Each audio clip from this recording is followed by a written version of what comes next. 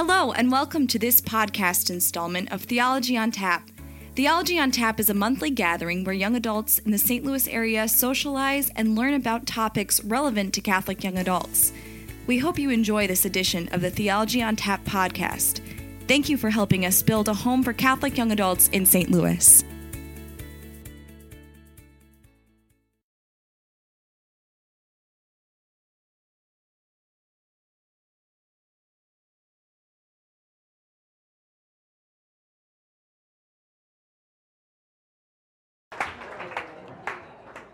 So I have some Irish heritage in me. Anybody else? Okay.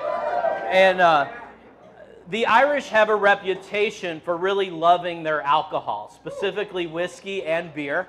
I tend to be a little bit more of a beer guy. So I'd like to start off with a couple jokes for you about the Irish and beer.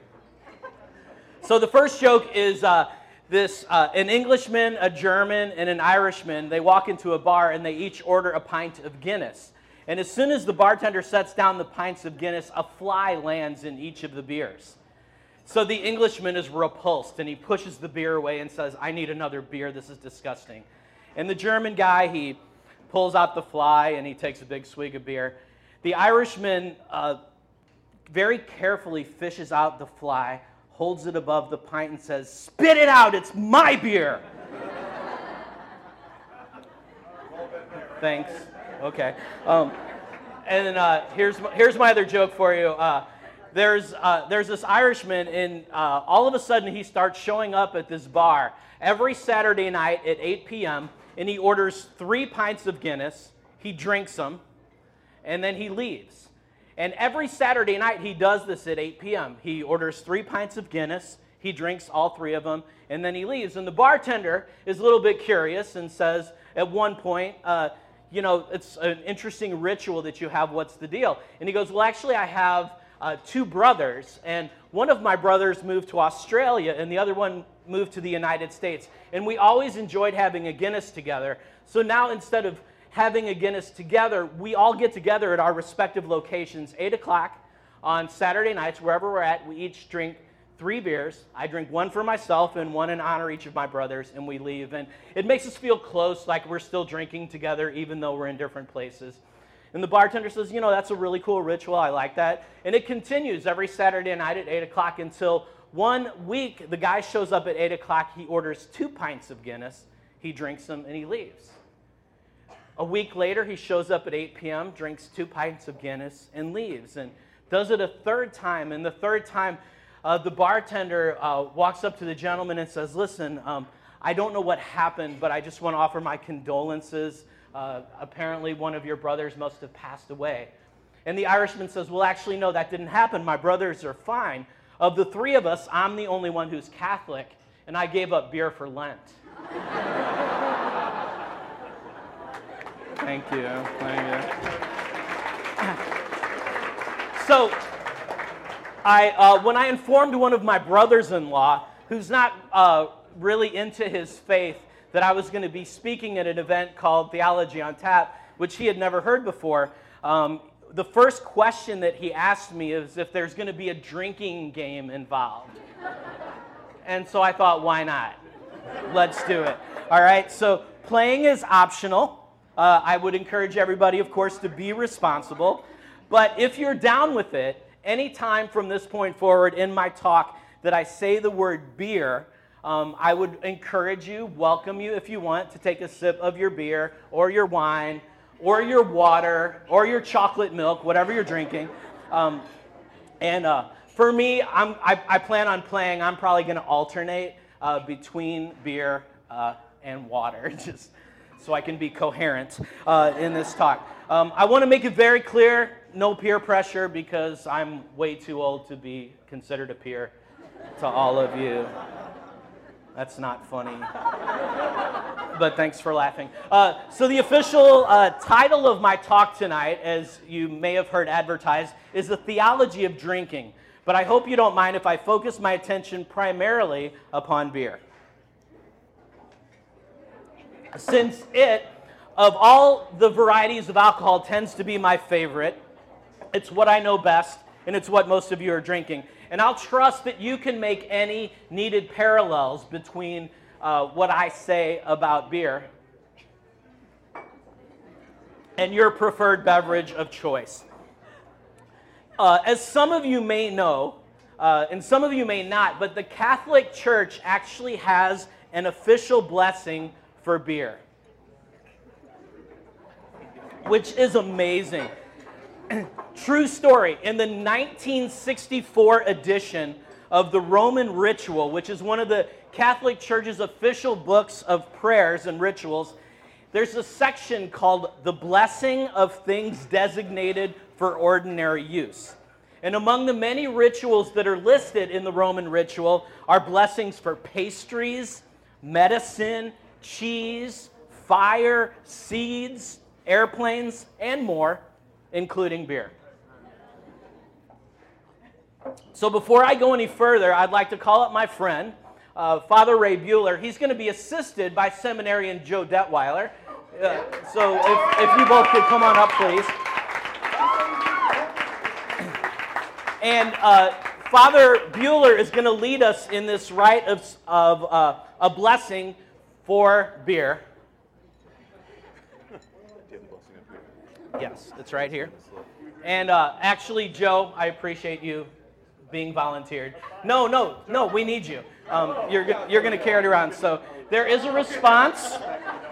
And then as Father Bueller moves among the crowd and blesses us, an appropriate response would be making the sign of the cross.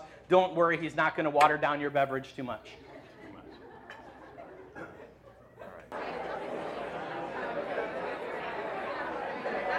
All right, as Father Bueller's wrapping it up, could you give that priest a round of applause?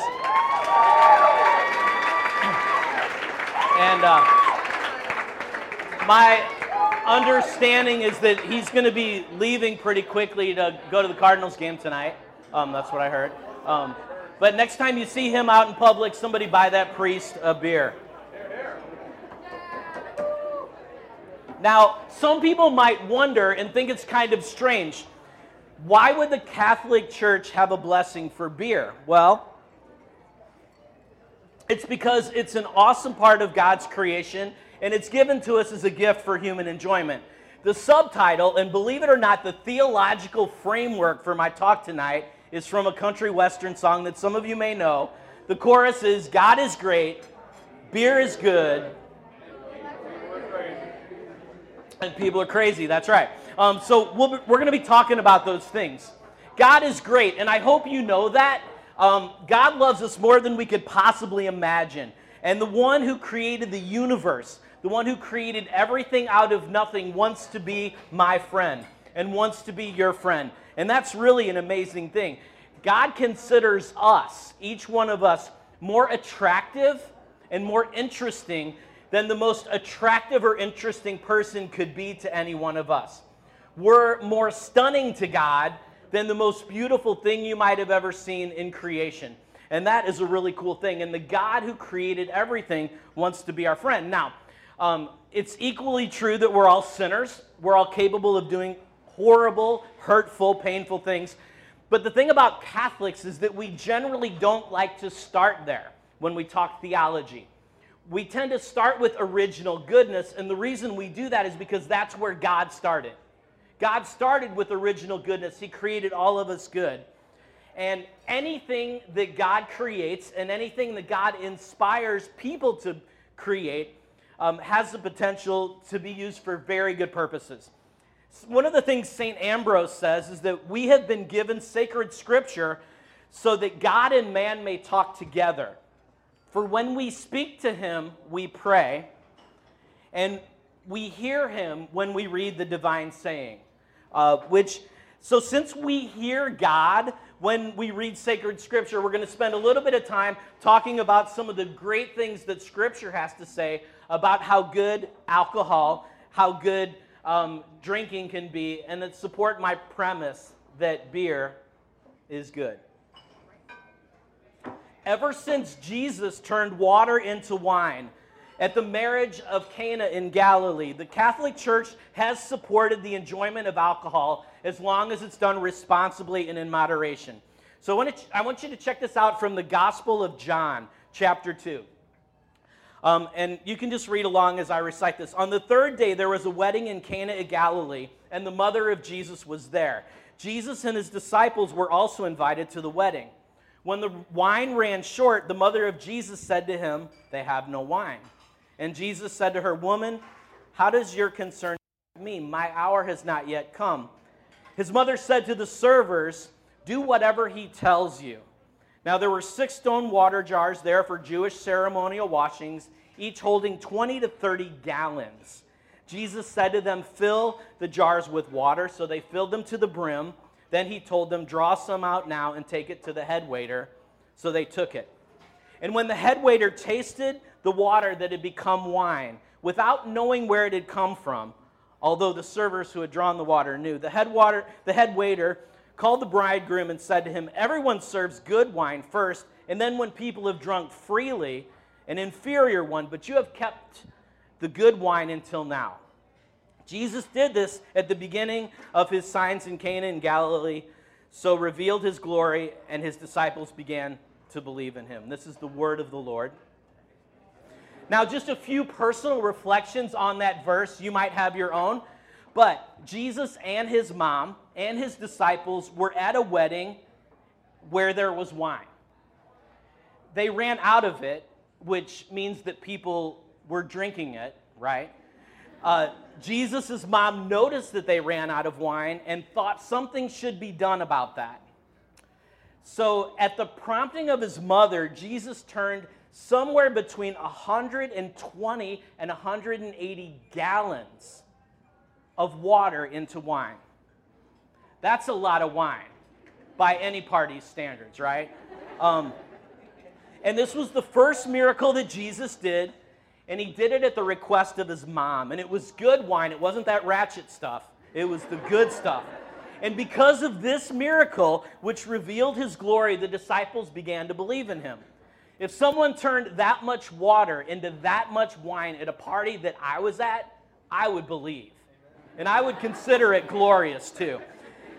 Once, Pope Francis was giving a homily on this particular passage, and he commented that wine is necessary for the celebration. That's from the Huffington Post, so you know it's legit.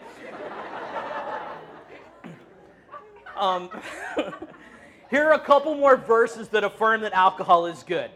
Stop drinking only water, but have a little wine for the sake of your stomach and your frequent illnesses. Go, eat your bread with joy and drink your wine with a merry heart, because it is now that God favors your works. And you make the grass grow for the cattle and plants for people's work to bring forth food from the earth, wine to gladden their hearts, oil to make their faces shine, and bread to sustain the human heart. And check this one out. Give strong drink to anyone who is perishing, and wine to the embittered. When they drink, they will forget their misery and think no more of their troubles. Now, on a personal note, I want to say that last verse, although we might look at it flippantly, it kind of touches my heart, because when my father-in-law, Bob, was dying, when he was in hospice dying of cancer, he really wasn't interested in drinking water, but he loved when his family gathered around him on his deathbed and would share a beer with him. And it made him, and it kind of made us, forget about our troubles for a while. And I often think of him when I have a beer, and I actually believe that he, from his privileged place in heaven, might even be praying for us right now. Finally, the Bible clearly states that Jesus didn't just turn water into wine as a miracle, but that he himself drank alcohol. For John came neither eating nor drinking, and they said he is possessed by a demon. The Son of Man came eating and drinking, and they said, look, he is a glutton and a drunkard, a friend of tax collectors and sinners. Jesus never did anything bad. Everything that Jesus did was good, and Jesus drank. So we Catholics would never say that drinking is bad, for the reasons that I just mentioned, as well as the undeniable fact that Jesus chose wine as the substance to transform into his precious blood at the Last Supper, and at every Mass since then. Every time we celebrate the Eucharist. Now, Catholics believe that God not only speaks to us through the Scriptures, but through the living tradition of the Church, through the lives of the saints and other holy people, and I'm going to quote some of them right now. If you Google patron saints of beer, you will find many, actually.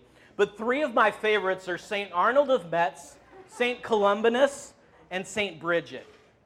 One of the legends of St. Arnold of Metz is that during an outbreak of the plague, he persuaded people to drink beer in place of water. And this quote is attributed to him: "Don't drink the water, drink beer." Now, the reason he said that is because the water was actually infected with all kinds of toxins at the time, and if you would drink the water, you would get dysentery and potentially die. So actually what happened is when people followed his advice, the plague disappeared. He also said, "From man's sweat and God's love, beer came into the world." Here's another legend of St. Arnold. In the year 641, the citizens of the town that he was from, Metz, his body had been buried in another place, and they wanted his body brought to a church in the town of Metz. And during the journey, what happened is the tired people stopped for a rest, and they walked into a nearby tavern to get a drink of their favorite beverage. Sadly, there was only one mug of beer to be shared. Can you imagine if we showed up here tonight and there was only one mug of beer to be shared? That would be a tragedy. And it was for those people. And so what happened, one of the parishioners prayed this prayer: "By his powerful intercession, the Blessed Arnold will bring us what we lack." And that one mug never ran dry. All of the thirsty pilgrims were satisfied. And this is actually the miracle for which St. Arnold was canonized as a saint. You can clap for that. That's good. Another saint, St. Columbanus, I think I'm pronouncing it properly. He was a missionary to the Germans, and what happened is he came upon a group of pagans, and they were getting ready to make a sacrifice of a large tub full of beer in their midst.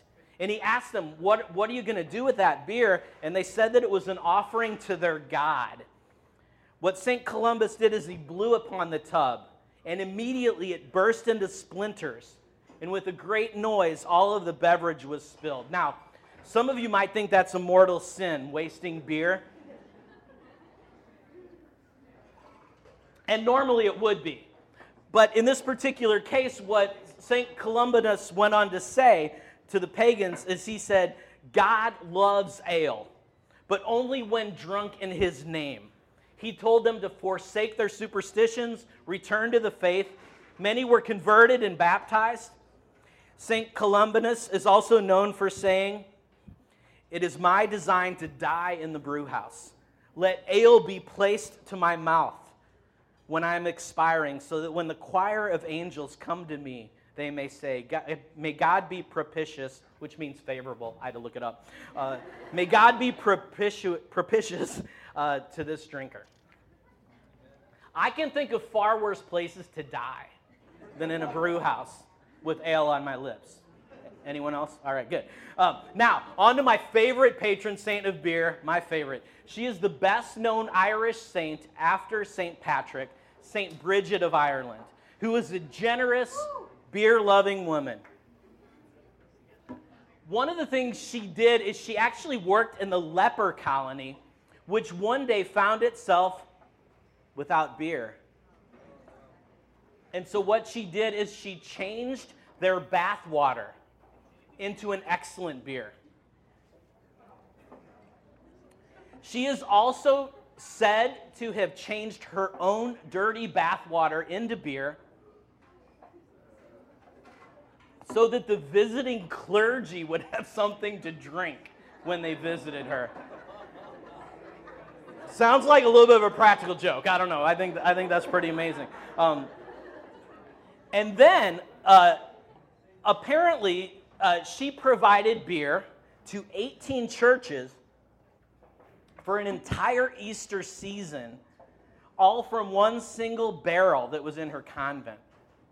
My personal favorite gift of St. Bridget of Ireland to the world, I believe, is this poem that's attributed to her, where she envisions heaven as a place of infinite hospitality and pleasure, in which people join with the saints and even God in drinking good health throughout eternity. So follow along with me. I should like a great lake of beer. We got it? Good. To give to God. I should like the angels of heaven to be tippling there for all eternity. I should like the men of heaven to live with me, to dance and sing. If they wanted, I'd put at their disposal vats of suffering. White cups of love I'd give them with a heart and a half. Sweet pitchers of mercy I'd offer to every man. I'd make heaven a cheerful spot, because the happy heart is true. I'd make men happy for their own sakes. I should like Jesus to be there too. I'd like the people of heaven to gather from all the parishes around. I'd give a special welcome to the women, the 3 Marys of great renown. I'd sit with the men, the women of God, there by the great lake of beer. We'd be drinking good health forever, and every drop would be a prayer. Now, I want to be very, very clear about something, that St. Bridget's view or her vision of heaven does not imply that heaven is going to be some stereotypical, out-of-control college party where people are doing keg stands and bonging their favorite bottom-shelf beverages, okay? That's not it. Because she talks about vats of suffering. She talks about our need for mercy. She talks about white cups of love, and actually that's a reference to, during those times, the religious made great sacrifices, personal sacrifices to express their love to God and to kind of purify their hearts. But her vision does reflect, actually, some biblical images that we've been given of the kingdom of heaven, like this one from Isaiah. On this mountain, the Lord of hosts will provide for all peoples a feast of rich food and choice wines, rich food and pure choice wines. On this mountain, he will destroy the veil that veils all people, the web that is woven over all nations. He will destroy death forever. The Lord God will wipe away the tears from all faces. So, perhaps enjoying one's favorite beverage might in some small way be a foretaste of heaven. I hope by this point we can all agree that God is great and beer is good. I mean, here's even a picture of Pope Benedict XVI having a cold one with his friends at his recent 90th birthday party. Now, that's a pretty big mug of beer. And if you know anything about him, he's really good friends with Pope Francis, so you know he didn't waste any of it. Just saying. Now, it's time to move on and talk a little bit about how people are crazy.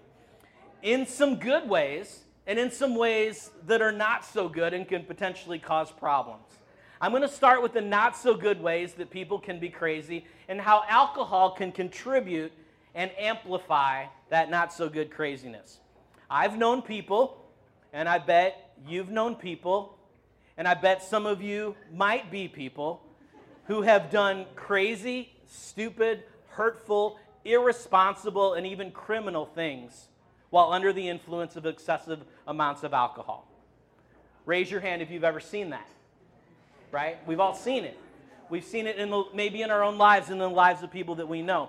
Now, even if you've never done anything crazy, stupid under the influence of alcohol, the fact is we're all sinners. Just to verify that statement, raise your hand if you have ever sinned, if you've ever done anything wrong. If you're not raising your hand, you're lying. That's a sin. That's wrong. Join the crowd. Cool. Now, this is kind of a big deal. And for this reason, the Catholic Church always encourages us to exercise the virtue of temperance when we drink, because although drinking is not a sin, drunkenness is. As G.K. Chesterton said very succinctly, we should thank God for beer and Burgundy. Oh, sorry, I forgot. Yeah, beer. We should thank God for beer and Burgundy by not drinking too much of them. And this is not just Chesterton's opinion. This is backed up by the scriptures and by the teachings of the church. So there's just a couple verses I want to hit you with from God's word that encourage us to be temperate and about the dangers of drunkenness. Let us conduct ourselves becomingly as in the day, not in reveling and drunkenness. Do not get drunk with wine, for that is debauchery, but be filled with the Spirit. And from the Catechism of the Catholic Church, this one's pretty heavy. Hang with me. There are a great many kinds of sins. Scripture provides several lists of them. The letter to the Galatians contrasts the works of the flesh with the fruit of the Spirit. Now, the works of the flesh are plain: fornication, impurity, licentiousness, idolatry, sorcery, enmity, strife, jealousy, anger, selfishness, dissension, factions, envy, drunkenness, carousing, and the like. I warn you, as I warned you before, that those who do such things shall not inherit the kingdom of God. Whoa. So what is drunkenness exactly? Well, I think we all know it when we see it, but I want to give you a legal definition. Drunkenness is a consequence of drinking intoxicating liquors to such an extent as to alter the normal condition of an individual and significantly reduce his or her capacity for rational action and conduct. Though some people may suggest, and I've heard it suggested before, that a good guide to avoid the sin of drunkenness is one beverage an hour, and especially to alternate that with a glass of wine. That's not necessarily 100%. I meant to say water.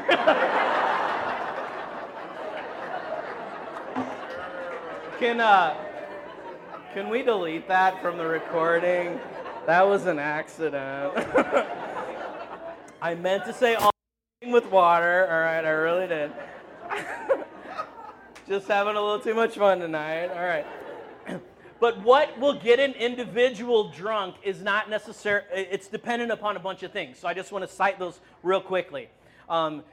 It's dependent upon age, gender, rate of consumption, obviously, the strength of your drink, your body type, the amount of fat and muscle that you have, your metabolism, how hydrated you are, your emotional state, other medications that you might be taking, food consumption, carbonation, alcohol tolerance, and your overall health. So it's pretty personal how much will get any individual person drunk. If you Google signs of intoxication, there's some really good lists that I discovered in doing my research for this talk. But most sober people are pretty good at recognizing when someone else is drunk, right? You'll notice, as the legal definition states, significantly reduced capacity for rational action and conduct.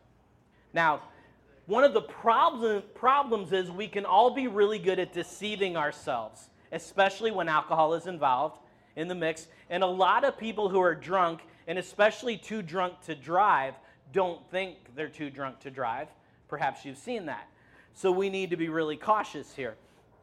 For this reason, I really appreciate how much in today's world people are taking advantage of sober drivers, taxis, Uber, party monitors. I also appreciate how many people are going out in groups when they drink and making a serious effort to keep an eye on their friends, because we really are capable of self-deception in a lot of areas, especially this one. Here's one more quote from the Catechism on this topic. The virtue of temperance disposes us to avoid every kind of excess, the abuse of alcohol, the abuse of food, alcohol, tobacco, or medicine.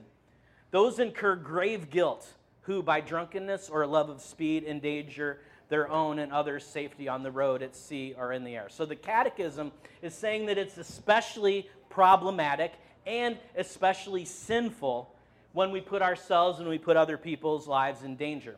We can do this by our own actions. We can do this by our inactions. Countless people have been too drunk to know that a friend is too drunk to drive and have not really been able to be there to protect somebody.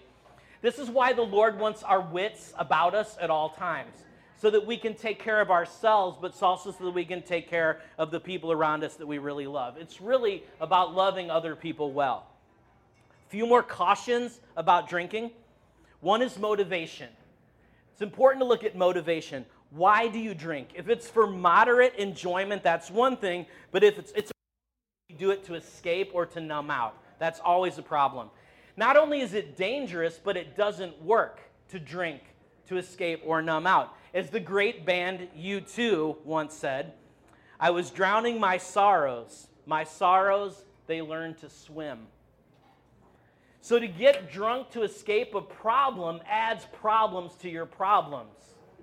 And that's a problem. We need to make sure that we deal with our problems in ways that are healthy and functional and never drown them out. Here, once again, I would like to quote the wisdom of G.K. Chesterton, a great Catholic thinker. I love this quote. It's one of my faves. Drink because you are happy, but never because you are miserable. Never drink when you are wretched without it, but drink when you would be happy without it. Never drink because you need it, for this is rational drinking and the way to death and hell. But drink because you do not need it, for this is irrational drinking and the ancient health of the world. I love how he defines rational and irrational drinking. By the way, it kind of stops and makes me think. Also, there are some among us who shouldn't drink or who should abstain for a season. And this would be God's plan for some of us. If you're a recovering alcoholic, you shouldn't drink. If there's a family history of alcohol abuse, be careful, because you may have a genetic predisposition that would put you in a really bad place potentially in your life. I also think there can be a great benefit for those of us who really enjoy adult beverages to abstain for a season. For example, during Lent or as a form of fasting, and to ensure ourselves and our loved ones that we really don't have a problem. I have a really good friend, and she would frequently tell this story, and it's one of my favorites, that her dad was a really kind of a wild and crazy Irishman who loved his adult beverages. And he would usually have one or two every night, but every year he gave up beer for Lent. And my friend said, what I loved about my dad doing that is it helped me as a teenager know that it wasn't a problem for him, that he could live without it, and that he had control over his drinking instead of the other way around, right? And I just think that's a real cool thing to keep in mind. The scriptures also, and this will be the last scripture about the dangers, they speak about the danger of leading other people into sin through behavior of ours that may not be sinful for us. This is really fascinating. Check out this verse from Romans. Everything is indeed clean, but it is wrong for one to make others fall by what he eats. It is not right to eat meat or drink wine or do anything that makes your brother stumble. I would hope that the meaning of this verse is really obvious. If we have a friend or a relative who struggles with abusing alcohol or is a recovering alcoholic, it would be the charitable thing to not drink in their presence, to not throw parties with alcohol that they're invited to, so as to not make them stumble. We're responsible to be good examples, especially to people who are struggling or weak, and I think we should keep that in our minds at all times. Now, people are crazy. Some people are going through some crazy stuff, and everybody has a story. So we have a responsibility, if we do drink, to look out for one another.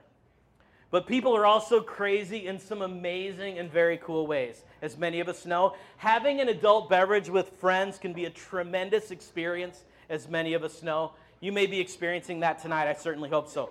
What happens here at Theology on Tap and at other Theology on Taps throughout our state and throughout the nation can be powerfully inspirational, life-changing, because let's face it, there are a lot of people who might refuse an invitation to go to church or to go to a Bible study who might come to something like this, because hanging out over alcohol is not really threatening for most of us.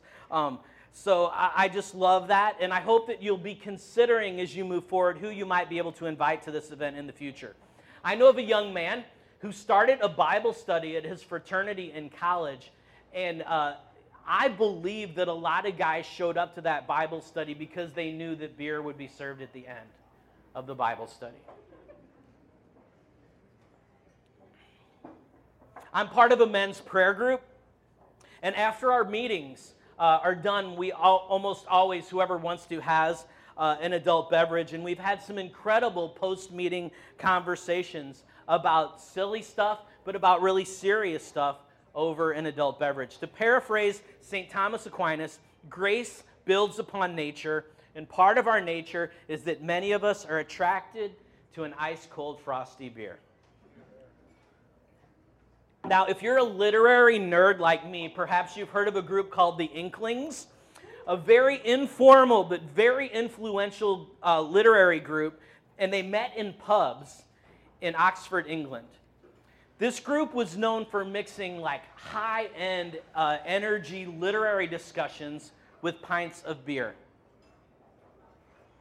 This group included two of the 20th century's most popular fiction writers, J.R.R. Tolkien, a Catholic, who wrote The Hobbit and the Lord of the Rings trilogy, and C.S. Lewis was also one of the Inklings. He wrote the Chronicles of Narnia, Mere Christianity, and some other great works. When the Inklings got together over pints, they would read and discuss each other's work. And G.K. Chesterton, who I've quoted a few times tonight, is known to have attended some of these meetings as well. Now, C.S. Lewis was the driving force behind the Inklings, and he described the group this way. We smoked, talked, argued, and drank together. G.K. Chesterton once wrote that in Catholicism, the pint, the pipe, and the cross can all fit together. And there's something really cool and perhaps a little bit scandalous about that quote. But it's also really, really human. We all live in such a busy, crazy, fast-paced world, and there's something wonderful and relaxing about the social experience of sitting down, having a drink, and sharing life with friends that can refresh your soul. As Hilaire Belloc wrote, and I'll close with this, wherever the Catholic sun doth shine, there's always laughter and good red wine. At least I've always found it so. Benedicamus Domino, which means let us bless the Lord. Cheers.